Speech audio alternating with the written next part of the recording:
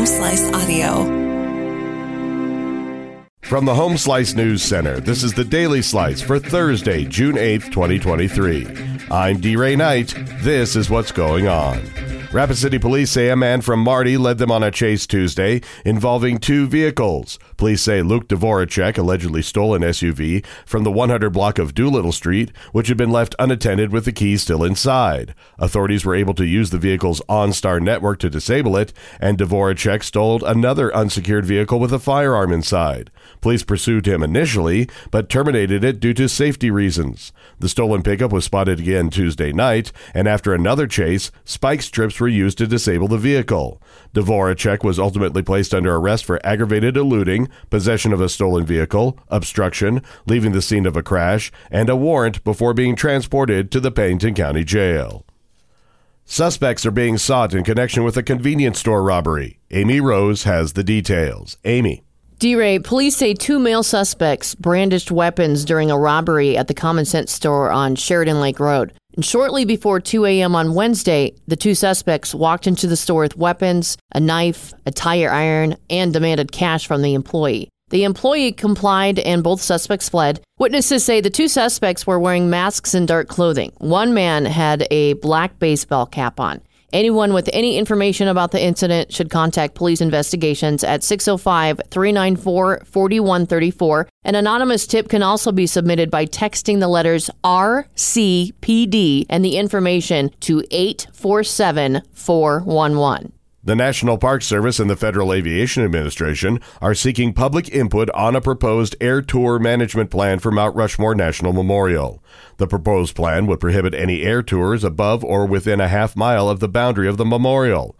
The Park Service says the reasoning behind the proposal is to better visitor experience and to protect cultural land. The regulations could have an impact on existing helicopter tours, and those owners say they are concerned about the plan. In national and international news, Mike Pence has opened his presidential bid with an unusually forceful denunciation of former President Donald Trump over January 6th, Trump's temperament, and abortion. Pence told an audience in a Des Moines, Iowa suburb on Wednesday, anyone who puts themselves over the Constitution should never be president of the United States, and anyone who asks someone else to put them over the Constitution should never be president again. And he accused Trump of abandoning conservative principles, particularly on abortion. Pence is the first vice president in modern history to challenge his former running mate. Trump leads the GOP 2024 presidential field in early polls. Republicans are pulling back from charging the FBI director with contempt. Amy Rose has more. The Republican chairman of the House Oversight Committee has called off a vote that would move forward with holding FBI Director Christopher Wray in contempt of Congress. This came after Representative James Comer accepted a last-minute offer Wednesday night by the Bureau to allow the full committee access to a confidential document about potential bribery of President Joe Biden several years ago. Comer said in a statement that the committee is removing a contempt resolution against Wray from Thursday's schedule and that the access is an important step toward conducting oversight of the Bureau. Most transplanted hearts are from donors who are brain dead, but new research shows a different approach can be just as successful and boost the number of available organs. It's called donation after circulatory death, long used to recover kidneys and other organs, but not more fragile hearts. A few years ago, surgeons started reanimating hearts in a machine that shows they can pump properly after that type of donation. Duke Health researchers found 6-month survival was similar regardless of the donation method. The findings were published Wednesday in the New England Journal of Medicine.